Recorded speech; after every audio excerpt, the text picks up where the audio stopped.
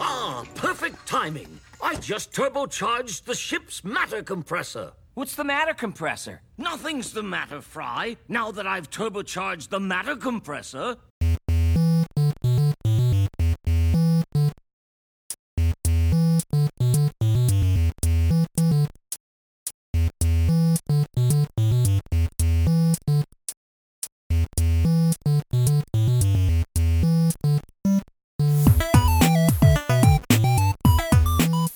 Welcome to the world of tomorrow.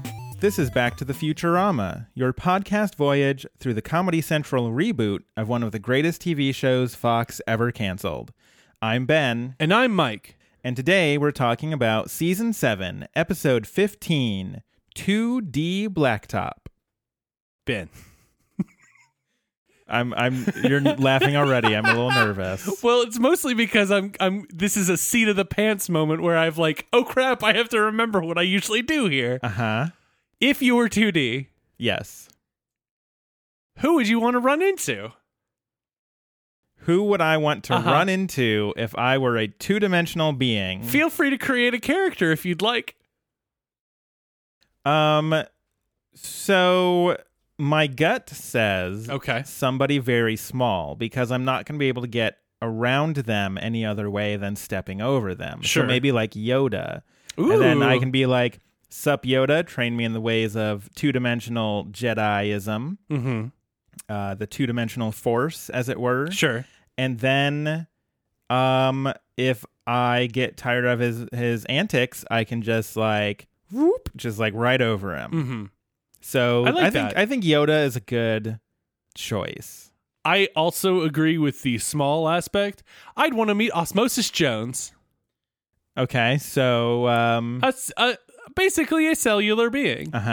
So tell me Very how small. Tell me how that interaction would go, Mike, when you meet Osmosis Jones in a two-dimensional environment. So here's the thing: he'd Yes. touch me and then be inside of me, because I think that's how Osmosis Jones happens. I've never seen this movie. I think it's. I don't remember who plays Osmosis Jones. I think it's Orlando somebody. Sorry, Sarah is outside in the other room. It's very hot in here because it's like an almost 100-degree day here in Portland. Yeah, it's hot. So we've got the window open so it doesn't get too hot. And you said, and I quote, he would touch me and immediately be inside of me. Because that's how osmosis works.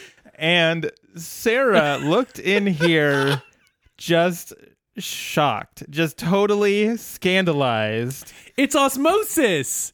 It's a cellular process in which things within one cell go to another cell. I think. I'm pretty sure I'm close to that. Or something within the fluid around the cell enters the cell. It's science is what you're Yeah, saying. it's science, and I'm pretty close, perverted. I think. It's exactly. There's nothing perverted here. It's only science. Science can't be perverted, and everybody knows that. It's a well-established fact. Well-established fact. Ask Bill Nye, the science guy. So Me and Osmosis Jones are going to have some adventures.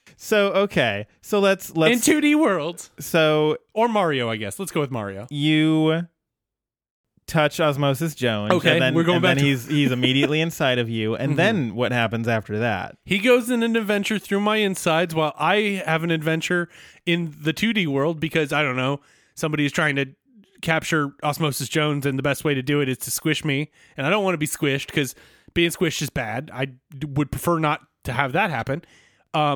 And then at the end of the movie, I guess I'm pitching a sequel to Osmosis Jones at this point.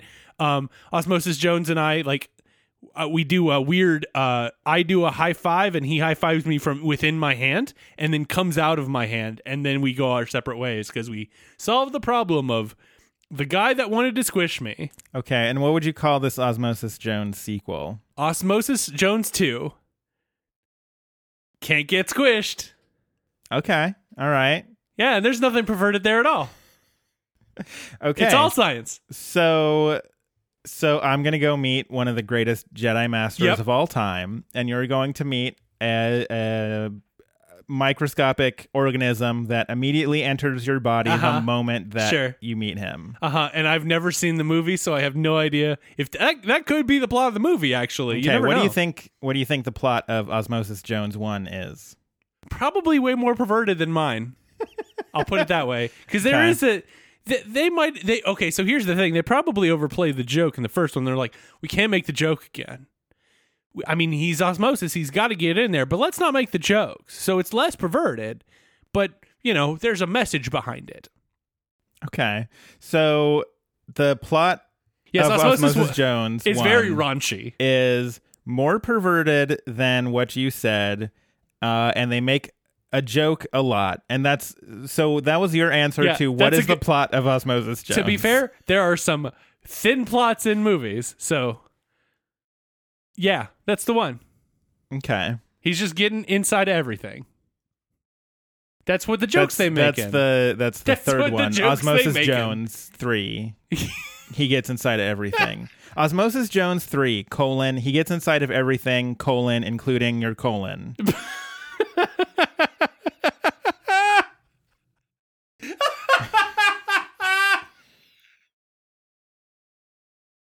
I find it interesting that the episode, the movie title just ends at "your." So I'm. Oh wait, is there subtle wordplay at the end about? Perhaps. Ooh. We take Osmosis Jones from my imagined first one, where it's very raunchy, to a very wholesome one, to a very wordplay one.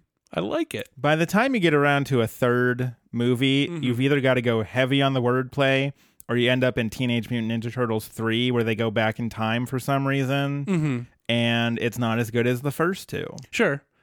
I will say that the TMNT Turtles in Time game is pretty good, though. Yes. Very different. Very different part of the franchise. Yes. But just saying that time travel is not indicative of a poor TMNT experience. You got me there. That's more me changing the subject entirely. So let's change the subject to Again, yes. 2D Blacktop, the Futurama episode. Oh, wow. We do that on this podcast, huh?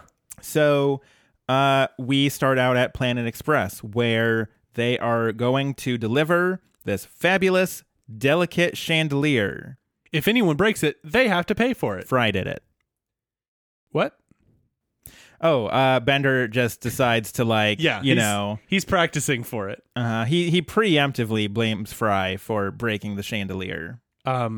Fortunately, the professor has just supercharged the ship's matter compressor. What's the matter compressor? Nothing now that I've supercharged the matter compressor. I love that joke. I wrote down how much I love that joke. Spoiler alert, that's my favorite joke in the episode. I mean, it's fair. And it is like the 10th line in the episode. Yeah, it is wordplay.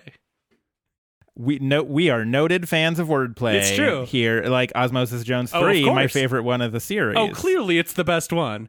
The second one I am partial to because I'm in it, but the third one is better. I mean, I think objectively it is a better movie. Mm-hmm. In fact, I think they should spin it off to a new a new series where there's a talking colon. I lost track of that sentence halfway through. Wow. And I realized it wasn't a good joke. No. And I couldn't pull the ripcord. I had to do it. So listeners, I'm very sad. And I apologize. I do feel like there's probably someone who was in Die Hard 2 and is like, it's no Die Hard 3, but I was in Die Hard 2. That's probably fair, actually. It's objectively not anywhere as good as Die Hard 3, which is a great movie. Mm-hmm. But I was in Die Hard 2, so like... Remind me for a moment, which one is Die Hard 2? Is that the one with Samuel L. Jackson, or is that 3? 3 is the one with Samuel L. Jackson. Okay, because that is a great movie. It's a great movie. 2 is the one where they are at an airport, and his wife is stuck on an airplane that can't land because terrorism. Mm-hmm. So it's similar to Speed, where the airplane has to keep going at a specific speed. Well, and because there's a plane trying to like transfer a like war criminal general, and there's a plot to like free him or something. It's Die Hard 3 sounds bad. I've seen Die Hard 3 and it's very good. Mm-hmm. Very enjoyable. So yes, the matter compressor is my favorite joke in the whole episode. It's a very good one. As evidenced by my immediate decision to talk an awful lot about the Die Hard franchise. This is Leela asks the professor to add seatbelts instead of making the ship faster. The professor feels the need for speed, while Leela likes the nafety for safety, which it's kind of neat. Not as good wordplay, No. though. I mean, nafety's not a word, but I like the sentiment of the joke. It's joke adjacent, like most of our podcast. Right. So, I feel like if Futurama's coming into our turf, something's wrong. the professor says something about how Leela never takes safety into account when she's upgrading her bazooms. Or I don't remember how he words it. So, because apparently people will stare, and then this is when Scruffy falls down and breaks his spine because he was looking at the bazooms and compliments the bazooms. And I'm like, the best part of this is I done broke my spine. Mm-hmm. And that's it. The rest of it, I could toss it. We could get another reason that Scruffy could break his spine. There are certainly other ways. He has an awful lot of pornographic material. Like, he could have just, gone back to his bunk, Yeah. checked out National Pornographic. I mean, she could be like juggling instead. That'd be something to like gawk at. Like, whoa, she can juggle. Oh, I broke my spine.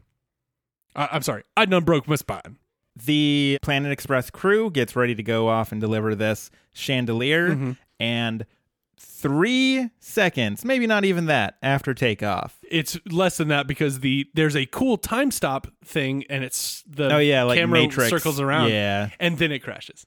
It's great. It's a funny little gag. And so they all walk out of the ship with like bits of chandelier sticking out of them. Looks painful. It looks very painful.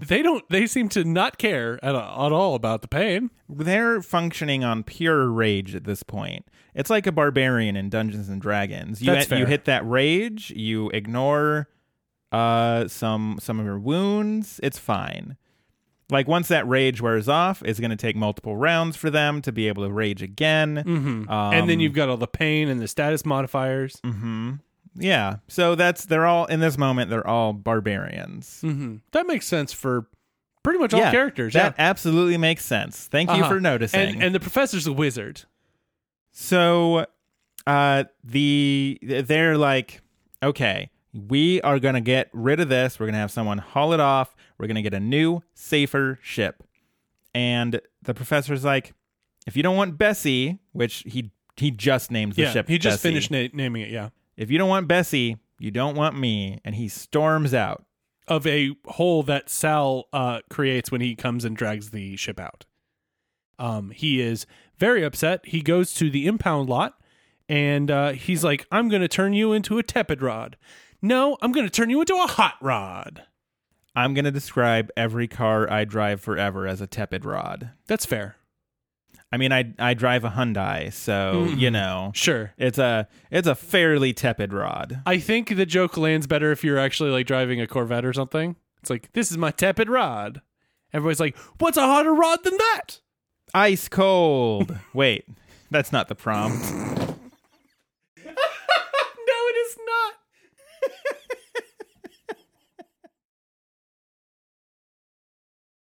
All right. So Thank you for the feedback. doing this with an audience is weird. It's a live show. For the one person who is forced to Yeah. listen to this. And 2 cats. I guess every week's a live show for 2 cats. So at Impound Lot 136, the happiest place on Earth, Oh, I didn't catch that. That's nice. the professor is setting about upgrading the ship. Mm-hmm. So he has a bunch of tools, and he breaks into the impound lot, and he spends all night working on the ship. The next morning, this is when Sal is setting up the morning meltdowns. Melting down, I didn't catch the reference. It's definitely a reference to something, but I couldn't. I just didn't. It didn't click in my brain, and I didn't look it up. But there's like a yellow buggy that is saying, "I can get you the money," and then he just kind of melts it down. Yeah, I know it's a thing, and I'm going to look it up because I know I should know the thing. It's definitely a cartoon like dune buggy, but I don't know. What is the name of this episode? 2D. 2D Blacktop. We go into the infosphere? You know it. Oh, thank God. I was worried there for a moment. I know they also do the Speed Racer car, which is a funny little gag. Speed Buggy is the name of the little yellow buggy. Really? Mm-hmm. Speed Buggy is a cartoon that was definitely a thing. It was probably before my time. Oh, yeah. It was in the 70s. Oh, yes, definitely. Mm-hmm.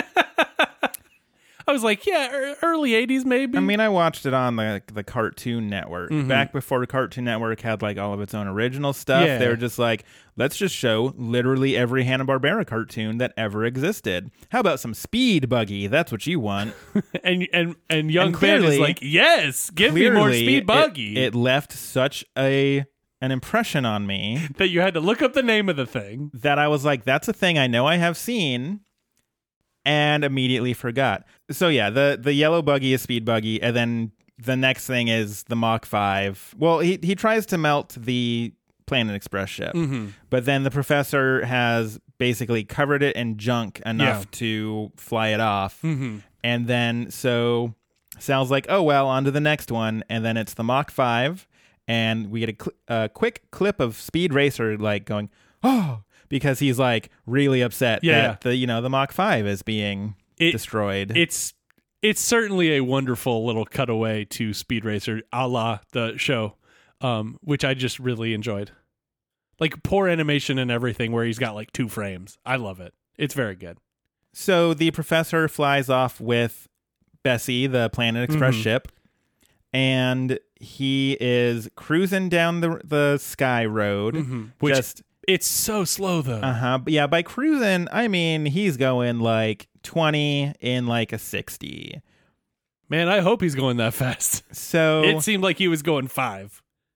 everybody behind him is getting really impatient, and these 2 cars fly up and over and around and whatever preposition. They fly some preposition. They're on a 3D plane, so they can kind of fly in. For now. Ooh, and that's a good tease. you know what they say about the third dimension in the first act? You gotta go to the second one in this third? Yeah, Yeah, okay. exactly. That's kind Who's of on what first? Excellent. These cars fly around, and it's it's 4 street racers and from this like street racing gang. Yeah. It seems to be the entire crew. And they are getting real upset with the professor. Yeah, he got to speed up because it's making the streets unsafe for maniac street racers. And I don't remember most of what they toss back and forth. All I know is there's taunting, and the professor's like, all right, then let's do this. And They set up a race to go twice around Central Park. And the stakes of the bet are that the loser has to pay the other's Medicare copays for a year. Which is wild to me because it seems to be one-sided. It is, if you are the professor in this moment, that's probably a good bet. Although, as street racers, that's maybe a gamble because, like, you get in a wreck. There's a lot of medical copays that go in that. That's true. And then you have your own thing, but it is so are we assuming that everyone has Medicare in this 3017 or whatever it is? I suppose that is a bit of an assumption. Or on is my it part. a continuation of today's current healthcare situation and in the Americanized earth? I prefer not to think about that bleak existence. That's a fair point. But the fact that we've made it to 3000 in this universe is kind of neat. Yeah. So, moving on. Wow.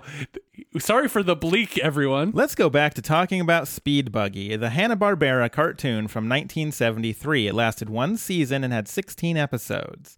It featured a yellow dune buggy that could talk for some reason, and followed the adventures of the individuals, a bunch of kids who drove it for some... I closed the Wikipedia page. Yeah, but you were going pretty good on it. That was all from memory, from... the brief look at the Wikipedia page and then trying to remember what the show was actually about. I mean, you probably nailed it, especially because you've seen it, maybe? Probably? I have seen it. You've seen it, but it, as we've discussed, it didn't make any lodging in your brain, in your young growing up brain. As Wikipedia says, Speed Buggy is an American animated television series produced by Hanna-Barbera, which originally aired for one season on CBS from September 8th, 1973 to December 22nd, 1973, with the voices of Mel Blanc, Michael Bell, Arlene Golonka, and Phil Luther Jr. The show follows an orange anthropomorphic dune buggy who, alongside teenagers Debbie, Mark, and Tinker, solves mysteries while participating in racing competitions around the world. The series was produced by Iwo Takamoto, executive produced by William Hanna and Joseph Barbera, and directed by Charles A. Nichols. Now, why did every freaking TV show in the 60s and 70s have to be about solving crimes, do you think? Before I answer that question, I want to welcome everybody to our new show, Ben Reads Wikipedia, the audiobook challenge. Now that we're into it, I don't know, there was just a whole lot of crime. Maybe. As I know I believe that was a rough time for New York City, and then they were in the process of cleaning it up or something like that. I don't know. I'd have to look up the Wikipedia page for New York City, and I already closed it. Yeah, we can't. And certainly on Ben Reads Wikipedia, the audiobook adventure, we can't read multiple Wikipedias at the same time. Otherwise, we're just cutting episodes left and right. So one Wikipedia page episode. Tweet your favorite Speed Buggy episode to @BackToFuturama. So tweet at Back to Futurama to get Ben Reads Wikipedia a real podcast. This was a backdoor pilot. So Wikipedia. They make this race around Central Park. I'm sorry, I really do love the live aspect of this. This is very fun. They do this race, and the female there's one woman in this biker gang, and she's like, "Aw, dang, like he might actually win, and like I can't afford Medicare co-payments." And yeah, the professor like transforms all of his ship into like this really fast ship. Mm-hmm. All the junk like shakes off of it. It looks super cool. It's just cool to death. And then we get a racing montage. We do get one of the cars end up spinning out of the crew, and this is when the nerdy racer tries to ask out the only girl racer, which we should probably point out, who says that she's with a different one of the racers because he saved her from her verbally abusive father, which they kind of go back to as the only thing that this person has in their entire character, and it's gross. Two defining character traits are breasts. I was going to go with woman, but yeah, sure. Wait, 3 defining character traits. Oh, God. Breasts being the first 2. Damn it. I knew you were going to do that, and damn it. And the third one is this backstory about having a verbally abusive father, which is not about the things he said, but about the things he didn't say. Right. Which also, by the way, I think she's the only one that gets any kind of characterization in the slightest. Uh-huh. I don't even know what their names were. I think they said their names at some point. One of them, I think the woman one is Minx. I think, which is also wild to me. Like, it's all... don't expect these characters to ever come back, is basically what they're saying. And also, don't care about them in the moment. They're characters, and they're okay with that. And it just sucks, because then we've had characters that don't have names before, and we've had to create weird names like Garbo. I'm going to look up their names. So I think one of them is Sunny. I think Minx and Sunny are going out. And Sunny, I remember being very supportive, which is actually, you know what? I'm going to back up a little bit. I think that's a decent character trait to put on a character you'll never ever see again. God, sometimes I hate the infosphere because it's like, here's a list of characters. Debut, Speed Racer lookalike. Thanks for that.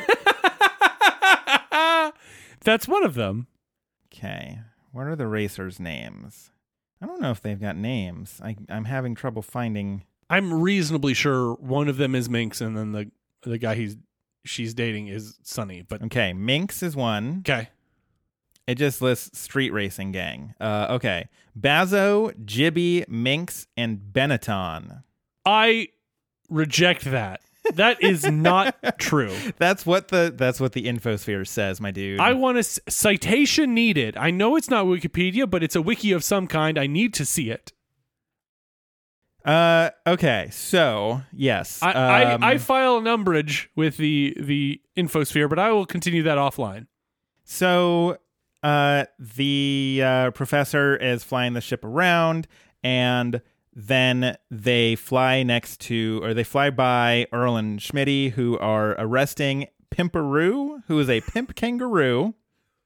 My second favorite joke in the episode. Which tells you what this episode is like. I do like the idea of a pimping kangaroo, I guess. It's a funny name, is what it is. Well, I like how, because we get a very brief shot of them arresting the Pimperoo and his employee, and Very diplomatic of you.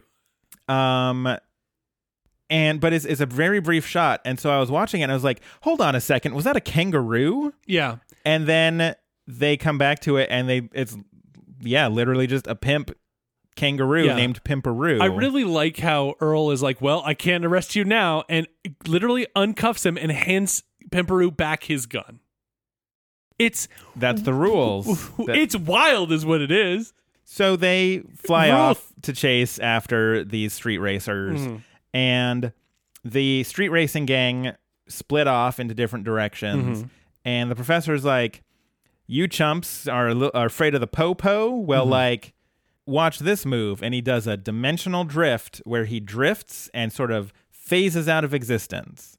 This is kind of almost oh my goodness, I know the word. This is foreshadowed by him calling Minx Tokyo Driftwood, because she seems to be of one of the Asian cultures heritage. It's like half wordplay. They made that first one, and then they just keep trying to chase that high of wordplay, and I get it. The wordplay is an alluring mistress. It's true, but she's very fickle, and you've got to treat her right, man. Just like Osmosis Jones. Otherwise, she will just slap you and leave you for another man to do wordplay with. Yes. Clearly, I have not treated her well, because she left me in the middle of that sentence. It was funny watching your face realize I don't know how to jump off of this, but I'm going to have to do it. I started that sentence without an exit, and... welcome to my world, Ben. So... It sucks here.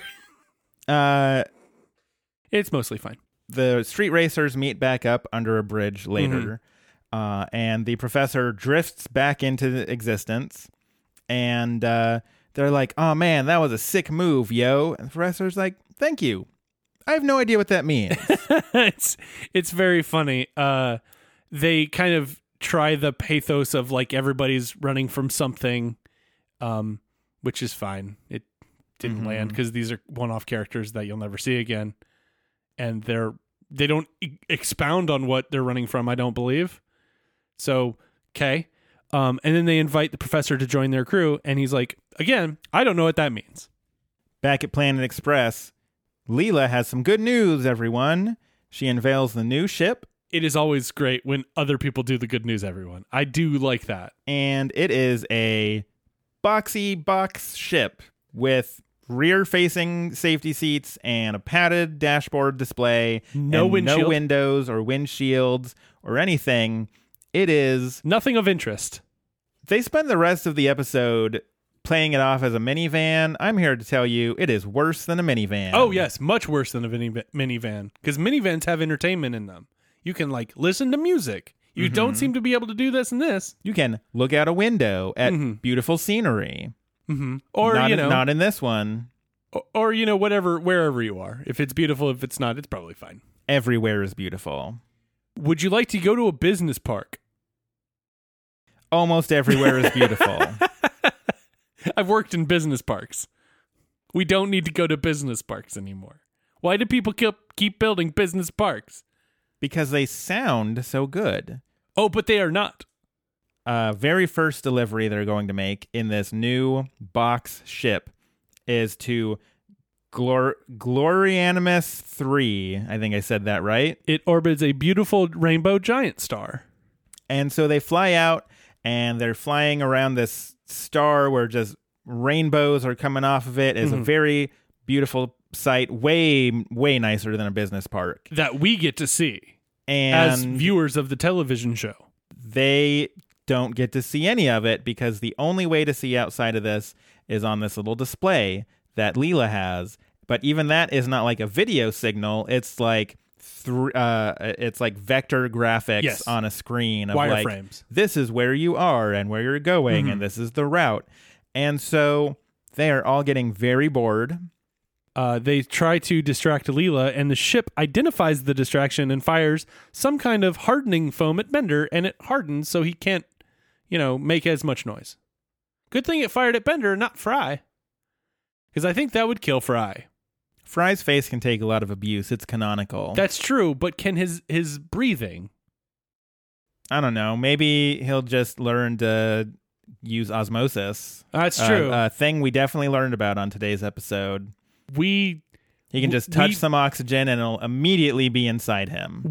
You say we learned something. I think we mentioned it is more accurate. We learned more about the 1973 Hanna-Barbera cartoon Speed Buggy than we learned about osmosis. Exactly. That's where we're at as a podcast. Not a science one, barely a pop culture one. Meanwhile, over in New Jack City, population isn't it New 0. New Jack City? I only saw New Jack City. Maybe it was. Who knows? I don't care enough. It's not that. I'm not pulling up the infosphere a fifth time for this episode. Some number of New Jack City. I think the number that we've already pulled up the infosphere tells you a lot about our paying attention of this episode. The racing gang just hangs out all day tinkering with cars and racing and rapping about their problems. I think that's pretty wholesome, except for maybe the illegal racing part. Because here's the thing, right? In today's society, people are expected to just be tough and not talk about their problems. This racing gang is all like, nah, man, we all got problems. We're all running from them. Sometimes literally because we're a street racing gang, but also it's important to rap about those problems. That's true. And then you're building a skill because rapping can get you out of, if you're in a, poor situation, you rap well enough, you're signed by a record deal, and boom, you're out of that situation and onto stages around the world. We're talking about 8 Mile now. If we are, I didn't mean to. So Mom's spaghetti. I almost said Paschetti, and I feel like I should have. Maybe Eminem should have. Ooh. So, or maybe it would be better if he vomited M&Ms. I feel like I'm just being a bad film producer. I don't want to tell Mr. Mathers how to do his job, but maybe he should have said Paschetti. Yeah. So I feel like I almost wanted you to say Mr. M. So, back at Planet Express, the crew has landed this boxy ship. They think it's time to deliver the package, but actually, the ship auto-delivered the package and returned them safely. Fry is very upset that they didn't have any adventures, and Leela rightly points out they're a delivery company. They should be having fewer adventures. It's true. So they go to the ready room, which is, the boardroom that they all sit at during their meetings, and look for their next assignment. And Hermes comes in and is like, can you do a thing for me? I need some groceries, and Fry and Bender need to go to their karate class. It's Wednesday, of course. Naturally, that's their canonically, that's their karate class day. It's true. And then we get an errand montage. It's true. She goes to the Thingly Wingly, which is such a great joke. Probably one of the top 3 jokes in this episode. We have identified the top 3 jokes in this episode. I love it. They are almost entirely wordplay jokes. It's true. Oh, wow. Oh, boy. That tells you something about this episode, huh? So, yeah, it's this weird montage where they really try to hammer home this, it's a minivan thing because she's picking up groceries. She's dropping the kids off at karate. I almost said karaoke. 2 very different things. Usually, sometimes you know, you go and someone's doing Don't Stop Believin' again, and you're just like, how many times do I have to hear Don't Stop Believin'? And then you kick him in the face. And then it becomes karate practice. Mm-hmm. So, because you anyways, kick him in the face. they, and then when she picks him up from karate, all of the other kids come with, and like they're eating ice cream, and it spills on the floor, and she's like, mad because she's a minivan. And so they really try to push this Leela's driving a minivan thing, which I think was solidly mediocre. If that, it was a thing that they did. So during all of this, the professor sees Leela, and they exchange some words. Leela's not enthused that the professor seems to have joined a street racing gang and now wears a leather lab coat. Because he's cool. Is a leather lab coat just a trench coat?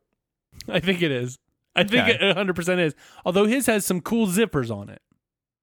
But you could probably have a trench coat with some. I think that points way more toward the trench coat side of things than the lab coat side of things. You know, that's a good point. I don't remember his original lab coat having mini zippers at all. Did I ever tell you on this podcast about my friend in high school who tie-dyed lab coats and would wear a tie-dyed lab coat to school every day? You might have, actually, now that I think about it. That definitely sounds familiar.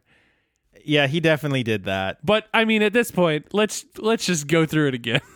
He, dude was obsessed with science, and the chemistry classes got to do tie-dye because it's a chemical reaction. Sure. And he was like, I'm going to tie-dye a lab coat. And I'm like, okay. See, I've heard of other people tie-dyeing lab coats. I don't have a problem with that. I have the problem with wearing a lab coat around as a fashion statement. Because you like science so much. It's sort of a weird move, right? It's a weird move. I have worn a lab coat in a stage production. See, that's fine. Again, in my stage production, I was an optometrist. Uh-huh. See, that makes sense. Yes, it did. We were not that ambitious as a high school when we were doing stage plays. Did you wear the lab coat to class between productions? No, I did not. Okay. Did you at any point tie-dye the lab coat? No, I did not. Okay. I have much more embarrassing things about that play, but I will not relate them on the podcast. Not today. We'll get it out of you at some point. You just have my wife back on, and it'll all come out. Because she was also in that play. Or I guess it was more of a musical. I did have a solo song. It was nice. So, if anybody knows out there the musical Lucky Stiff, you know what I did. Oh my. So, was it better or worse than Osmosis Jones immediately going inside of you? I think what I did on the podcast is funnier than what I did on stage, but somebody was paid to write that other one. I guess we were paid to, but I didn't write it. I just kind of made a bad decision on the fly. Okay. That's the Back to the Futurama, a bad decision on the fly. You know what? That's probably the most accurate tagline we've ever created. So for the professor is like, well, unlike you, I'm cool. I drive fast late at night when you should be sleeping. Whoa. And Leela... What a cool dude that is. Leela has had enough of the minivan lifestyle, and so they challenge each other to a race. So they go to the Mobius drag strip. Which is probably the coolest thing in the episode. It's pretty cool. Like, a Mobius strip is pretty awesome. It looks vaguely like a... Hot Wheels? Yes. That's I was thinking Hot Wheels. Because it's like this, like the orange, but it is somewhat translucent, mm-hmm. which I don't think Hot Wheels ever did. I think it was did. Well, translucent everything was cool in the 90s. They had to have. Like the purple translucent Game Boy? The best. Oh, wasn't it so awesome? I miss that. Like everything is purple and translucent aesthetic. Bring that back, Nintendo. I've seen some people adjusting Joy-Cons to be that way. I've seen that too, and I don't want to open up my Joy-Cons and try to like make the thing, but like it looks so cool. It's so cool. I think somebody makes stickers so it looks that way, but you know it's not. And it's not good enough. It's not good enough. I agree. You have to have the real thing, and Nintendo, you cowards, let's do this. I know Nintendo listens to the podcast. Mr. Bowser, come on the podcast. And that's the new Nintendo of know. America. I wanted to make sure that everybody listening knows. But it blows my mind that the new president of Nintendo of America's literal last name is Bowser. Spelled exactly the same. I do love the gag. Okay, now we're just talking about gags we like in other pieces of media. But they, on their first Nintendo Direct with Mr. Bowser, they literally said, okay, Mr. Bowser, Bowser-san, it's time for you. And then literally the evil Bowser started like, and he's like, no, they're talking to me. And then the evil Bowser's like frustrated and walks away. Clomp, clomp, clomp, clomp. And it was like, you are a multi-million-dollar company. I mean, but also you have to. You can't. That's true. Can't not address that. That's true. And also, like, Iwata and Fils-Aimé both were just goofy people, including Miyamoto. It's just Nintendo is like, will let you be goofy on these Nintendo Directs. I really appreciate that. But they won't give us atomic purple Joy-Cons. Come on, Nintendo. I want to see Nintendo Direct tomorrow on my desk. And pictures of Spider-Man. And I want pictures of Spider-Man. Mobius, the Mobius drag strip. We're getting way off task here. It's hot in the room, I'm telling you. At the Mobius drag strip, there are no cops, no laws, no rules. Now, here are the rules. I do love that line. Basically, they have to race around. Whoever completes a lap wins. Mm-hmm. But somehow on the Mobius strip, one lap is 2 laps.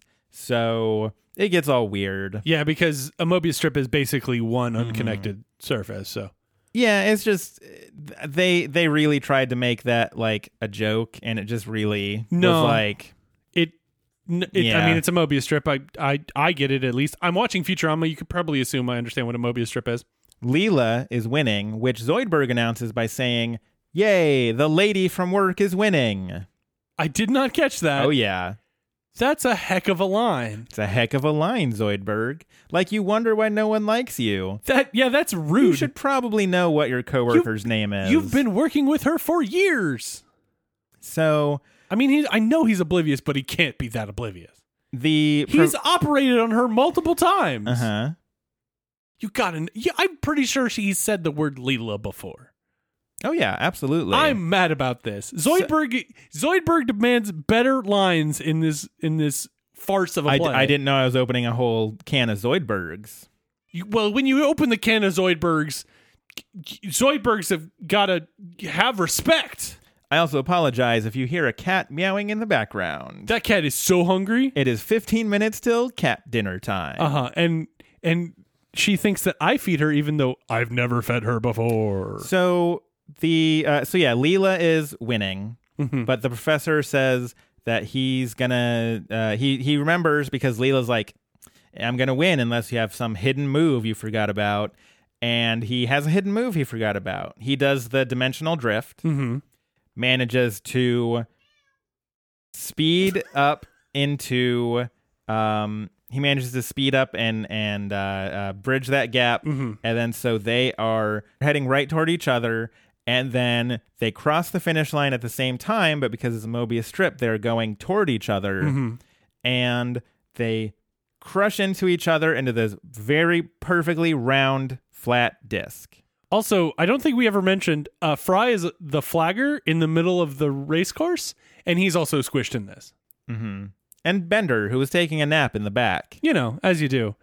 Everybody's horrified, and this is when Zoidberg is like, hooray, a tie! Which is actually an okay line. I think that's funny. It's the right level of obliviousness for Zoidberg. So rather than dying, what happens to them is that because of the 4-dimensional whatever jam he's got in the engine, they have now just crushed themselves into the 2D to the second dimension. Yes. I believe that the professor says it's about the relativistic speed that they were traveling at. I assumed it was the flim-flam in the engine. The unobtainium. Wizard did it. Yeah, a wizard did it. Sal comes in to take the disc away. So, and that Hermes says that Planet Express is out of business if they can't find a new crew. And the racing crew is like, we're a crew. It's like, oh, everything's good. So in this second dimension, Fry and Leela and the professor and Bender are all two-dimensional. Having an adventure in the 2D plane. And they have some adventures that are all frankly kind of dumb. Yeah, it's all fine. They're gags about the 2D, and it's just fine. They have to step past. They can't step past each other. They have to like climb on top of each other. They observe a 2D egg that we can see because we're looking at it from 3D. It's fine. Mm-hmm. They meet the Lords of Flatbush, and one of which reveals themselves to be the king of Flatbush, which they get. They're holding guns at first, but then it turns out they're like, we're having a banquet in your honor. That's what I want when I'm new in a land. Somebody to say, I have a gun at me, and say, oh, we're planning a feast for you. Come to this banquet. It's like, no, you're going to murder me at this banquet with that gun that you have in your hand right now. Why did you bring the gun? Why do we have to do this? We find out that they can't really stay here because they can't eat here, because if they had a digestive system that went from their mouth all the way to their butt, they would be bisected. And so they don't have a digestive system and literally cannot survive. It's unfortunate. They have all the finest 2D foods. Crepes, flatbreads, McDonald's hamburgers. Is it bad that it made me want a McDonald's, like a Big Mac? I don't think it's bad. I don't think it's bad of you. I hate them so much, but also I love them so much. No, I understand. It's one of those things. It's my garbage food that I love. We all have garbage foods that we love. We all have garbage foods that we love. So, speaking of non-garbage foods that I've been having a craving for, yogurt-covered raisins. It's not something that people would expect me to eat, and yet, did I get a half a pound of one? Yes, I did. Did I eat most of that? Yes, it did. Did my stomach feel good? No, it did not. Oh, I bet. Those yogurt-covered raisins, like, it seems like such a good idea at the time. And they taste so good. And then you eat like 20 million of them, and then your stomach is like, hey, we did not sign up for this. And then you need Osmosis Jones to go in there and do whatever he does. Yeah, he can clear this whole thing up. Hey, it was just a misunderstanding, yogurt-covered raisins. So that's what he does in the movie, I'm pretty sure. Yeah, that's definitely what the movie's about. Guy eats a bunch of yogurt-covered raisins, upset tummy. Osmosis Jones stops the possible idea of diarrhea. Yeah. That's the real villain. That's the most villainous movie villain that ever existed. We need to make a sequel to Osmosis Jones where he's fighting diarrhea. Do we, though? I think I'd like that. I think we could get that greenlit at a studio, is what I'm saying. DreamWorks is still a thing, right? DreamWorks, please tweet at Back to Futurama. So, they decide that they're gonna they leave, and they get attacked by the 2D guys for some reason. The 2D guys are, when the professor says they better get to the third dimension, they kind of laugh at that. And then when the professor's like, no, with science, like explains it, he's like, you're opening our minds to new ideas. Kill them. Okay. Yeah, I didn't take notes as to why. Fear of science, as you do. Fear of new concepts and ideas, because it will challenge you as a king. So they fly off. They get attacked by all these spears, but they manage to escape. And then they decide they need to get back to the third dimension, because otherwise they will starve to death. Leela points out, the professor says, what's the point of fleeing, because they can't leave the 2D plane. But Leela is like, hey, remember the dimensional drift? Maybe that can get us out of here. The professor says, yes, we can, but we're going to have to get to the escape velocity of 2D plane during the drift. Yes, that makes perfect sense. Oh yeah, I mean, like at this point we're playing Wibbly Wobbly Ball, so let's just go. So they go to the salt flats. There was a sign. It said Bonneville Salt Flatlands. Okay, which is wordplay adjacent. There's a lot of that in this episode, as we pointed out, most of it. Yeah. So they accelerate really fast, and then they drift, and then there's sort of a weird moment where they're in like not quite yet 3D space. The only part I really like in that is Fry's like, hey, look up. There's some up. Yeah, that's good. He also mentions, my bowels came back at a really poor time.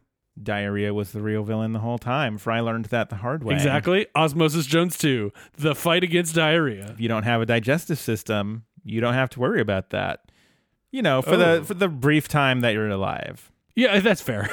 I was like, "Ooh, maybe." Oh no, that's not a good trade-off for me to have. So back in the third dimension, Sal starts to incinerate this disc, and everyone's real sad. And then all of a sudden, the Planet Express ship sort of just comes out of it. It's like almost like it inflates out of it. Yeah, It's it looks weird. It looks almost like glass blowing. Oh yeah, it like, totally does. That's exactly what Sal it looks is incinerating the ship, and then on the other side, like the ship sort of like blows out of it, like it's like glass blowing. I bet that is literally That's the probably what reference they were they're going doing. for. Well, I mean, they did it because it did look that way, but so yeah, they land back in 3D. The only thing of note I have here is that the I forgot her name already. Minx, the woman racer, she gets a phone call from her dad and gets emotional closure. Like she says, "Oh, hi, Dad," and then she smiles at the rest of the gang and gives a thumbs up, and everything's good. And then we get kind of an ending shot of racers being chased by the cops. And that means it's time to the end of the episode. And that means it's time for Grade. This episode is an episode. That is factual. It is probably fine. It is non-consequential. Very little happens in it. That's interesting in the slightest. The 2D plane is completely wasted because the jokes are not good there. The best jokes are wordplay that we found on the edges of the episode. And I didn't take a whole lot of notes about it because it didn't seem interesting at the time. This is not a good episode of Futurama. It's certainly not horribly bad. I don't think it does very well for, these characters that basically have one characterization at most. I think I get where they're going with the Fast and Furious stuff because I think that was around the time that this started. It's just not good. It's not interesting. It's like eating. I was about to say a vanilla wafer, but that has more flavor than this. It's basically eating iceberg lettuce. Okay. And you're like, that I ate something. I did. I watched something. I did. But did it have any value? Probably not. It was crunchy water. Okay. So I think, it's not aggressively negative or problematic in a way that at least I can tell, other than the weird Tokyo Driftwood joke, which was probably not ideal. So it's just, the plot, it is a plot. Yes. I'm having a hard time. This is one of those ones that's hard to place as well, because it's just like, it just doesn't, everything they go out to do, they execute it, but it's the bad choice. It's not a good choice to do these things because it's not funny or interesting in the slightest. So I guess it's just to me, I guess it's a failure. It has to be, but it's not as much as a failure as Newtopia, which was aggressively negative and problematic, which I believe we gave both an F-. But I believe you're right about that. This one's just non-consequential and uninteresting and kind of a waste of time. So F+. Okay. That's if at the very least, at the very most, a D-. Okay. That's where I'm at. Yeah, I think that the biggest problem with this episode is that I would actually really like an episode that is actually dedicated to the whole Street Racer plotline. Okay. Because I think that could be fun. You flesh out the street racing gang just a little bit more, just enough that they seem like characters in any way. Yeah, seem like real characters. You can still make them like, I get what they're trying to do with Minx, where she is like this archetype from these type of movies. She's got a rough backstory, whatever. But that's all we get from them. Give them just a little bit more. Really lean into that caricature thing. Make the actual plot about street racers.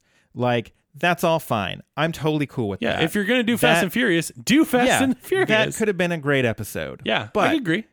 The problem is that's how it starts, right? Like we get that thing, and then it's also like, okay, cool. Now here's a plot line about Leela being a minivan mom. That doesn't really add anything. It's aggressively boring. It's aggressively boring. It's the type of entertainment you'd see in that ship. Yes. And then the whole 2D part, I'm like I feel like they were trying really hard to get to that point. I mean, the episode is named 2D Blacktop. Right. They wanted to emphasize this whole 2D thing. And at the end of it, it's like, okay, you barely spend any time there. Nothing about it is really that interesting or funny or anything like that. Yeah. It just gets pulled in so many directions. And I think that first direction they go could have been fun. Sure. But man, it flops. I think you could probably, like, I agree with you. I think if the first and third directions, if you just commit, you can probably figure something out. You're probably not figuring much out on the scrap the minivan plot. Get rid of that entirely. But you got to commit, and they don't. Right. So with all that said, I think it's pulled in too many directions. There is some promise there. They tee up that ball, and then they just barely even swing at it.